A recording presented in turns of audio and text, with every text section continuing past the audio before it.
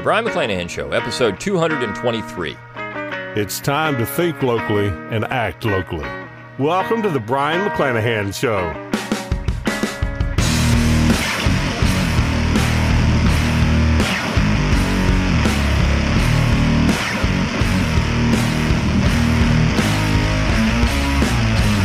Welcome back to the Brian McClanahan Show. Glad to have you back on the program. Very glad to be here. Don't forget to follow me on Twitter at Brian McClanahan. Like my Facebook page at Brian McClanahan. And, of course, subscribe to my YouTube page where you can watch this podcast at Brian McClanahan. You can find all of my social media buttons on my webpage, brianmcclanahan.com. That's B-R-I-O-N, McClanahan.com. While you're there, give me an email address, and I will give you a free ebook, Forgotten Founders, and a free audiobook of the same title, read by yours truly. You can also support the Brian McClanahan Show by going to brianmcclanahan.com/support. You can throw a few pennies my way, help keep these lights on, help keep the podcast going. You can also support the Brian McClanahan Show by going to mcclanahanacademy.com, where it's always free to enroll, and I do have 6 courses available for sale. The newest being Reconstruction and Recreation is a fantastic 25-lecture course that explains how we got into the mess we're in today.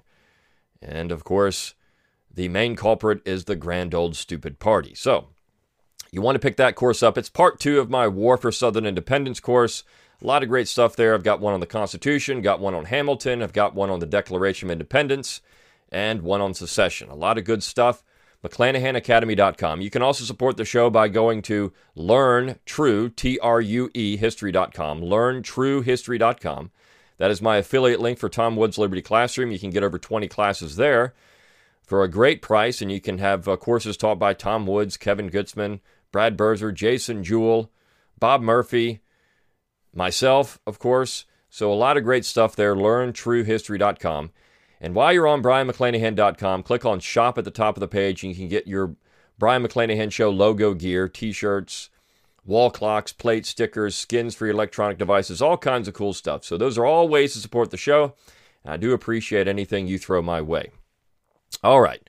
Well, let's talk about the topic of the day, which April's a really interesting month. A lot of stuff happens in April, right? I mean, we have, of course, in these 2 weeks here, we've got Lee's surrender, we've got Lincoln's assassination, we've got the last major battle of the war. It is Confederate History Month, if you're into that. We also have Thomas Jefferson's birthday, which is a big deal. And I'm going to talk about Lincoln and Jefferson this week. So we're going to start with Thomas Jefferson. And we had Jefferson's birthday on April 13th, and I saw a little op-ed in the Richmond Times, and it was written by Peter Gibbon. Now, Peter Gibbon, I wasn't familiar with Peter Gibbon. I didn't know who he was. There is a little bio here for Peter Gibbon, and this bio says that Peter Gibbon, let me get to that, is a senior research scholar at Boston University's School of Education. He has directed a Teaching American History program on Thomas Jefferson and writes articles for Humanities magazine. So he's a leftist. What's interesting about Jefferson is for years, the leftists loved Thomas Jefferson. I mean, Thomas Jefferson was their guy. What's also interesting is that the progressives, if you look at Herbert Crowley, for example, and what the progressives did is they took Jefferson and Hamilton and smashed them together. And that's how you got modern liberalism. And the thing I liked about Jefferson was his interest in democracy, his supposed egalitarianism. So they thought Jefferson was their guy, but of course he was too much of an aristocrat ultimately, and he believed too much in these ideas of decentralization. So they had to come up with something else. He was also, skeptical of Christianity, and they liked that about him. So they had to come up with something else, and that's where Hamilton fit, right? But Hamilton was far too elitist. Hamilton was a guy that you really couldn't trust to be interested in democracy and egalitarianism, but he was a nationalist, and he loved a strong central government. So you take Jefferson's interest in egalitarianism and Hamilton's interest in a strong central government, you smash them together, and that gives you modern liberalism. But, Jefferson was supposed to be the left's guy for a long time. I think they misread that. And this little piece is interesting because it kind of speaks to that, and I'm going to get into that at the end. But he also brings up one very important part of Thomas Jefferson's life, and that was his disdain for the central government. I mean, Jefferson was not great because of the positions he served in. Jefferson was great because he was Thomas Jefferson. And this is something that I think modern political pundits and politicos and politicians don't understand. They believe they're great because they're elected to office. I mean, look, would Alexandria Ocasio-Cortez be anything if she hadn't been elected by a very small number of people in a district in New York and is able to run her mouth on social media? Would she be anything? Would she be anything if not for that? And I think the answer is clearly no. But we even go bigger than that. Would Hillary Clinton be anything if it wasn't for the fact that she was able to ride Bill Clinton's coattails when he was in office?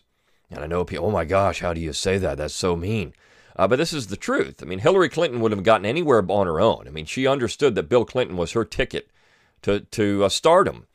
Right? Bill Clinton had all the means to do it, but Bill Clinton was, a guy that really wasn't too concerned about governing or, ideology. He wasn't any of that. Bill Clinton just wanted to find the ladies.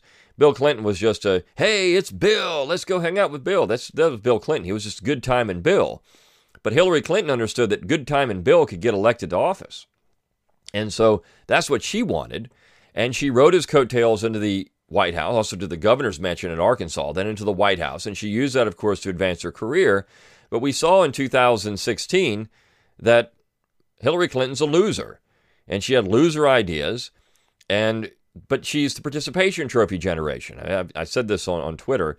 She is, the Mueller investigation was the result of participation trophy generation. Hillary Clinton deserved it, right? She had been all these things and never got into office. That's because she's a loser with loser ideas. You could say the same thing about Henry Clay, or a host of other people who tried and tried and tried to get into the executive office and never got there. It doesn't mean they weren't successful in other things. But even look at Hillary Clinton's political life. I mean, she was Secretary of State because she deserved it, right? And the persona around Hillary Clinton was something that was not even real. It was fake. It was fabricated by people who just thought she deserved it. I mean, she kept her mouth shut during Clinton's presidency and kept him in office, and so we need to pay her back. And this is what made her so mad about Obama, because Obama stole her thunder in 2008. And then, of course, she loses to Trump in 2016 because she's a terrible candidate with loser ideas. She's a loser. She only was elected to the Senate of New York, again, because, well, it's Hillary Clinton. We have to get out of the way and let her run. She's not even from New York. But this is the problem with the way we view politicians today. They're great because of the fact that they're in office, which is not why Thomas Jefferson or George Washington or James Madison or any of these people in the founding generation were great. They were great because of who they were. And of course, we can find all kinds of character flaws in all of these.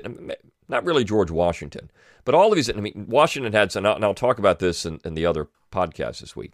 Washington had some of his own problems when it came to governing, but character flaws, he had few. He liked to gamble. Maybe that's a vice, But overall, George Washington was the indispensable man. Jefferson had his own problems. Madison did. All these people did. I mean, they're people. No one's perfect. But they were great men because of who they were. And they distrusted unlimited power and a central authority. Even the nationalists. I mean, I think Hamilton, you could say, well, he really didn't. I mean, Hamilton loved corruption. But for the most part, the founding generation distrusted unlimited power and a central authority. They didn't want that. They thought that was very dangerous, something that needed to be avoided.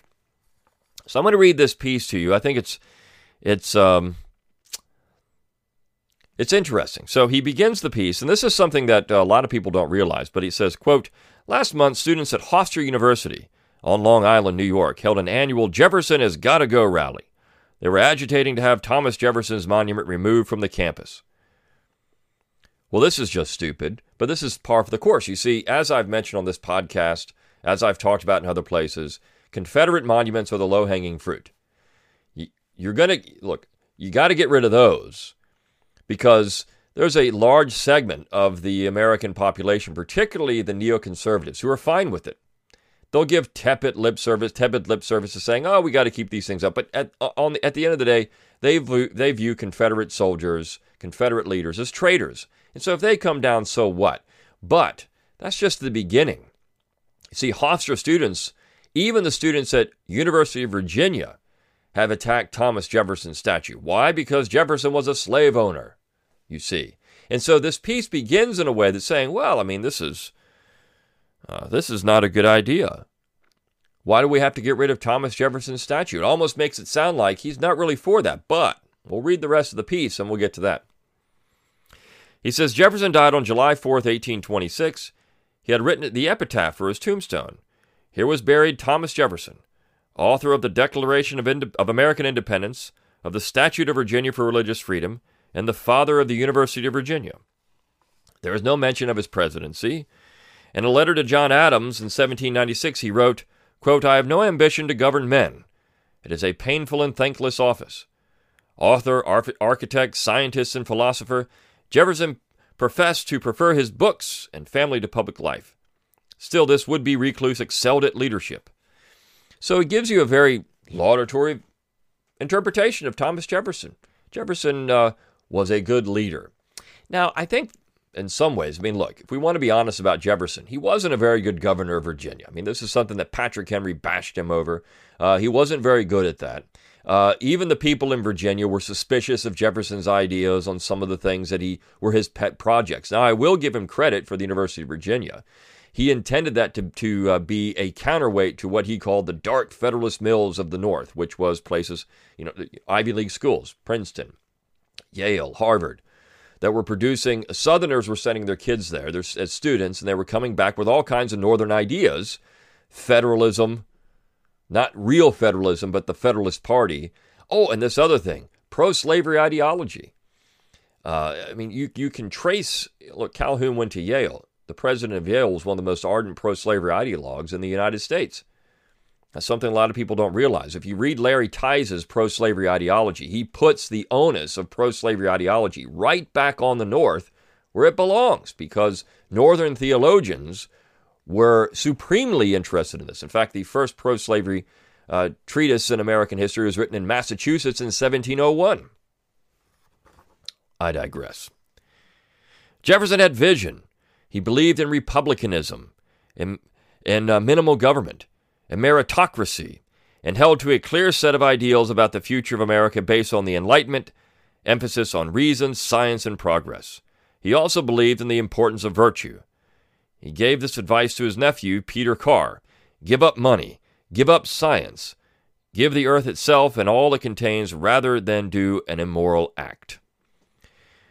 So I think that's an interesting statement, because people often critique Jefferson for the Sally Hemings, supposed Sally Hemings affair. Jefferson did believe that things like that were potentially immoral. So I'm not, and look, the evidence has been doctored to show that Hemings, now the DNA evidence says that a male in Jefferson's family conceived children with Sally Hemings. But there was another commission that was organized and then put out a report that said, this is probably Randolph Jefferson, Jefferson's brother, looking at the evidence. People like Forrest McDonald were on that commission.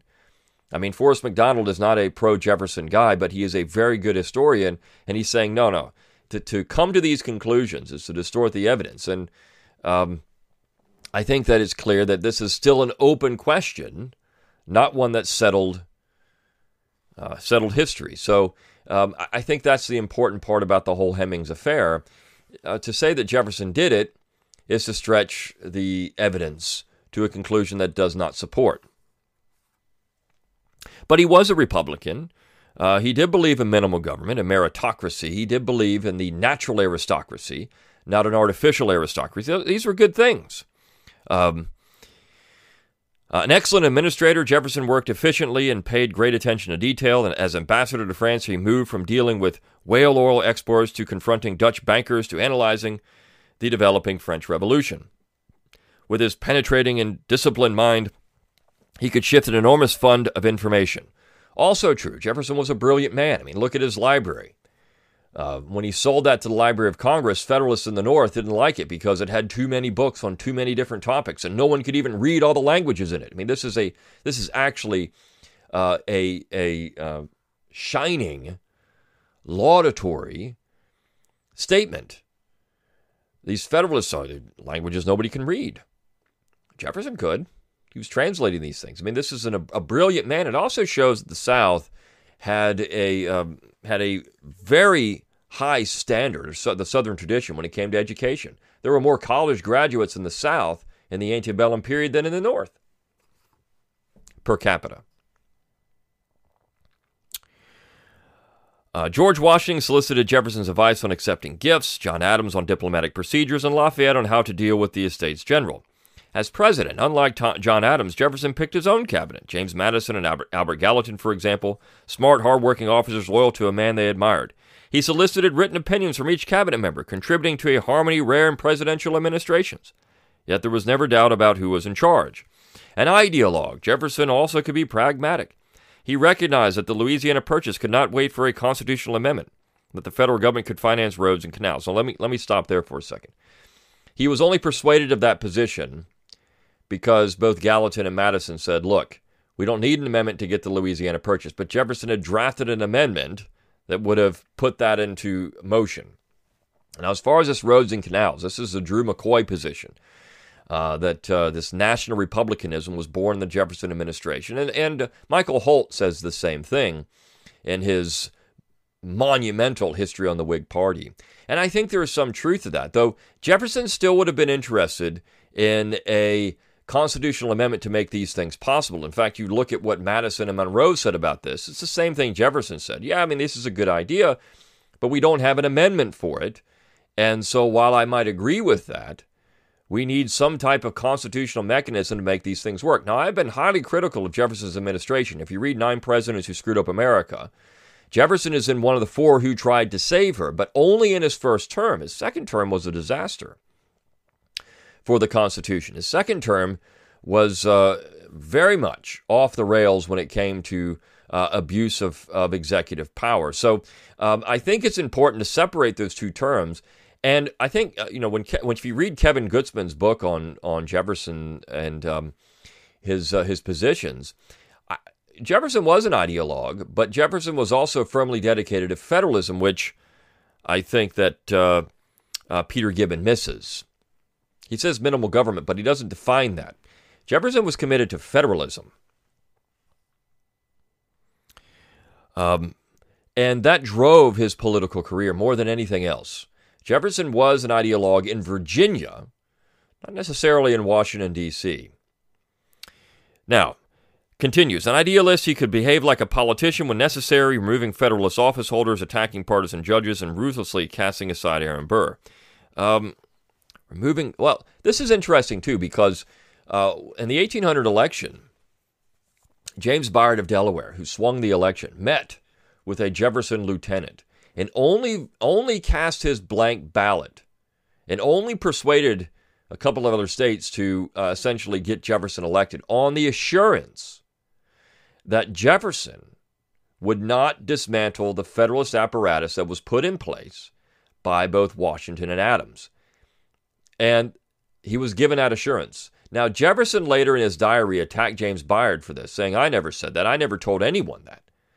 And then, of course, James Byard's sons, Richard Byard and James Byard, took to the Senate floor in the 1850s to defend their father because Jefferson had basically called their father a liar. Now, James Byard the Elder was anything but a liar. I mean, James Byard the Elder, we may not agree with his politics, but the man was rock solid when it came to integrity. I don't think there was many other individuals in that early Federal Republic that were as solidly principled as James Byard the Elder. And this is a man that was participating in the Treaty of Ghent proceedings.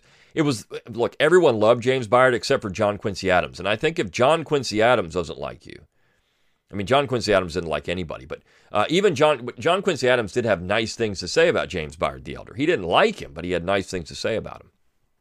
So I think that Jefferson could be petty, snipey, and I think that he was lying about James Byard here. He had given assurances, yeah, we're not going to tear it down. And when you look at what Jefferson, this is not all Jefferson. I mean, look, the Republicans in Congress are trying to dismantle the Supreme Court, or I should say the federal court system, at least in a way that the Federalists had created. And attacking Aaron Burr, I mean, look, Aaron Burr deserved it in a lot of ways. So what's also interesting about Jefferson is he kept a bust of Alexander Hamilton at his house. He recognized, and this is where the piece actually says something wrong here. Jefferson recognized Hamilton as a brilliant guy. Jefferson feared armies and loathed war, believing that isolated Republican America could avoid Europe's endemic wars. He negotiated with patience and finesse. Although a diplomat, he was not a pacifist. The outrageous demands of the Barbary pirates maddened him, and he retaliated. Okay, I mean, I think that this is, again, you're reading some things a little bit incorrectly with Jefferson and the Barbary pirates, but that's fine. Most unusual among American presidents, Jefferson acted as cultural and scientific leader. In the White House, he perfected a plow, championed smallpox inoculation, read Tacitus, played the violin, studied Indian vocabularies, collected mastodon bones, and had trees planted along Pennsylvania Avenue as part of his plan to make Washington, D.C. a distinguished city. Resilient, Jefferson survived the early death of his wife, the loss of all but one of his children, disgrace as governor of Virginia, a feud with Alexander Hamilton, the disappointment of the 1807 embargo. Of course, no leader is perfect. So he says this is where Gibbon, he says all these nice things about Jefferson, which is nice, because you don't often see that. I mean, people are very critical of Jefferson now. Jefferson's a bad guy. Jefferson had affairs with his slaves, but that's all we know about Jefferson. So he says all these nice things. However, no leader is perfect. Jefferson never appreciated the importance of banking and finance, the specialty of his enemy Alexander Hamilton. Yes, he did. That's a misstatement. Jefferson did appreciate banking and finance. He just didn't want the general government to control it. You could deal with big banks separately as long as they weren't tied to big government. That was Jefferson's real position. So Gibbon doesn't really know what he's talking about here. Jefferson was suspicious of organized finance, but he was really suspicious of organized finance when it was in bed with organized government. That was the problem. Organized finance could be dealt with on its own. This is this is the old Republican position. John Taylor of Caroline articulated this very well. So Jefferson it's not that he didn't appreciate the importance of banking and finance. He was afraid of banking and finance together with big government, big banks with big government. Jefferson minimized the significance of a strong judiciary, epitomized by John Marshall, his nemesis. Well, Jefferson was concerned that the judiciary was running over the Constitution, and he was right about that. It wasn't that he was against a strong judiciary. I mean, Jefferson was fine with it in the state of Virginia. What he didn't like was the usurpation of power by the federal judiciary and running roughshod over the Constitution. This, again, is a misstatement. That's not what Jefferson was against. He was suspicious of people like John Marshall who were using the judiciary to harm the Constitution. That was the whole point. Caught between England and France, he miscalculated the effect of a trade embargo on the American economy. Okay. Well, the embargo may not have been a very good idea. On the other hand, he was trying to avoid war. And he did say, I mean, again, Drew McCoy, if you read his book on republicanism, Jefferson did say, well, this is going to stimulate American industry because we don't have all this. We're going to actually help the American economy with the embargo. It didn't help New England shipping, but Jefferson really could care less about New England shipping. It did help American industry. So there is that. I mean, so this position, Gibbon's taking a very Massachusetts-driven view of this particular position because New England shipping was crushed by the embargo. But infant American industry was perhaps helped by the embargo. So there's two ways of looking at it. Now we can talk about the embargo constitutionally, which is a whole other issue, where I would say that the embargo was problematic constitutionally. But regardless, He hated slavery but passed no legislation to curtail it. Well, so what? I mean, did anyone else in the federal, was anyone else talking? Now, Jefferson did talk about ending the slave trade. That was a good thing. In fact, that particular legislation was passed during his administration, so he did, quote unquote, pass legislation to curtail it. I mean, what do people want? This is the thing. So then he says, Gibbons says, now along with the Hofstra students, we acknowledge a guilty, conflicted slaveholder who did not transcend his time. This is just stupidity. That's just a stupid presentist statement. Who else in America in 1807 or 1806 or 1805 was talking about ending slavery through the national, quote unquote, national government? No one. No one. I mean, what do these people want? Slavery had barely even been abolished in New England at that point. So, I mean, it's just a stupid statement, and I think it's one that should just be called out for what it is. Stupid. And he's actually giving credit to these Hofstra students who are just a bunch of nincompoops. He's actually validating their stupidity. We shouldn't do that. These Hofstra students are idiots. So in a way, he's saying, yeah, Jefferson's great, but I mean, you Hofstra students kind of have something here because he didn't get rid of slavery. I mean, how ridiculous can you be? But this is where we are in 2019 when it comes to views of American history. Well, you know, Jefferson was a great man, but he never passed any legislation abolishing slavery. Like that, I mean, that one thing right there, I mean, his whole career is just done. It's just ridiculous. Nevertheless, Jefferson brought to the American presidency a rare blend of idealism and pragmatism, character and political savvy, intellect and temperament, and modesty. Some of the things that he doesn't even bring up here. Look, when he says modesty, I mean, okay, Jefferson wanted to downgrade the office of the presidency, and he did so. The Jeffersonians were trying to rein in federal power, and they did so. I mean, this is the thing that's very important about Jefferson that we forget. Jefferson wanting to ensure the presidency was not an elected king. We need to give him credit for that. And while he was an ideologue in Virginia, this is something I wrote about Jefferson,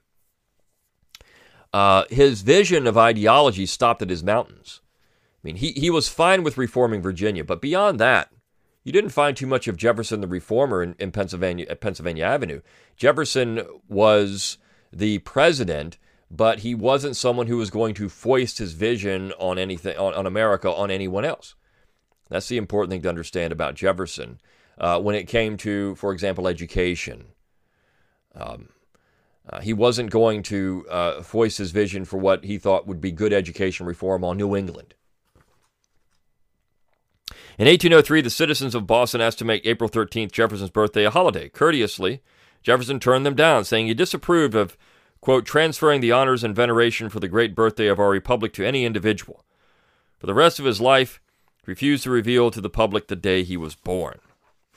In the America of today, we might do well to recollect Jefferson's presidency, his disdain for rancor, and what he called the boisterous ocean of political passions. Repeatedly vilified by political enemies, Jefferson did not lash out at critics publicly, but followed Ben Franklin's advice to avoid confrontation and political debate. In 1808, he wrote to his grandson, Thomas Jefferson Randolph, "I never yet saw an instance of one or two disputes convincing the other by argument. I have seen many getting warm, becoming rude, and shooting one another." Jefferson did. I mean, look, the whole Hemmings thing would have been put to bed if Jefferson had ever responded to it, but he didn't. And he didn't because he didn't think it was dignified. Jefferson just avoided answering his critics. And this is something that I think is interesting. We can look at the position, but one thing we can take, let's talk about that for just about a minute or so. Those that believe, I mean, look, Trump has gotten very popular because he answers his critics, and he fights back hard, and people like that. They like that fighting spirit. On the other hand, you have the position, well, the critics can say what they want. We'll let my actions and the results prove it. And I think that was Jefferson's position. Prove my positions. I think that's Jefferson's position. I think that was Calhoun's position. They never really answered their critics. And we can look back at that and say, well, overall, that led to a major problem for these individuals because if they don't answer, well, then obviously the critique is true. So I think it's important to say, well, I mean, you need to hit back. Maybe you don't get into an engaged argument, but you at least state your positions, and you state them forcefully and well.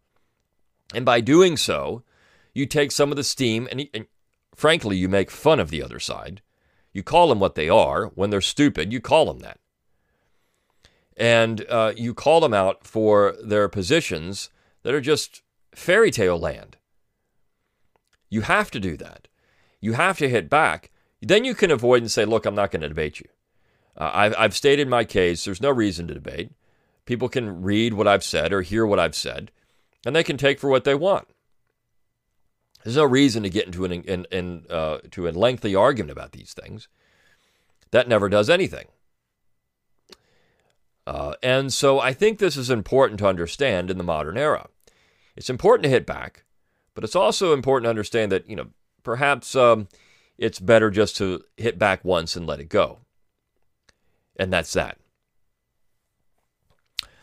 So I think that Jefferson is, and I've talked about this extensively in this podcast and other places, Jefferson is one of the most important people in American history.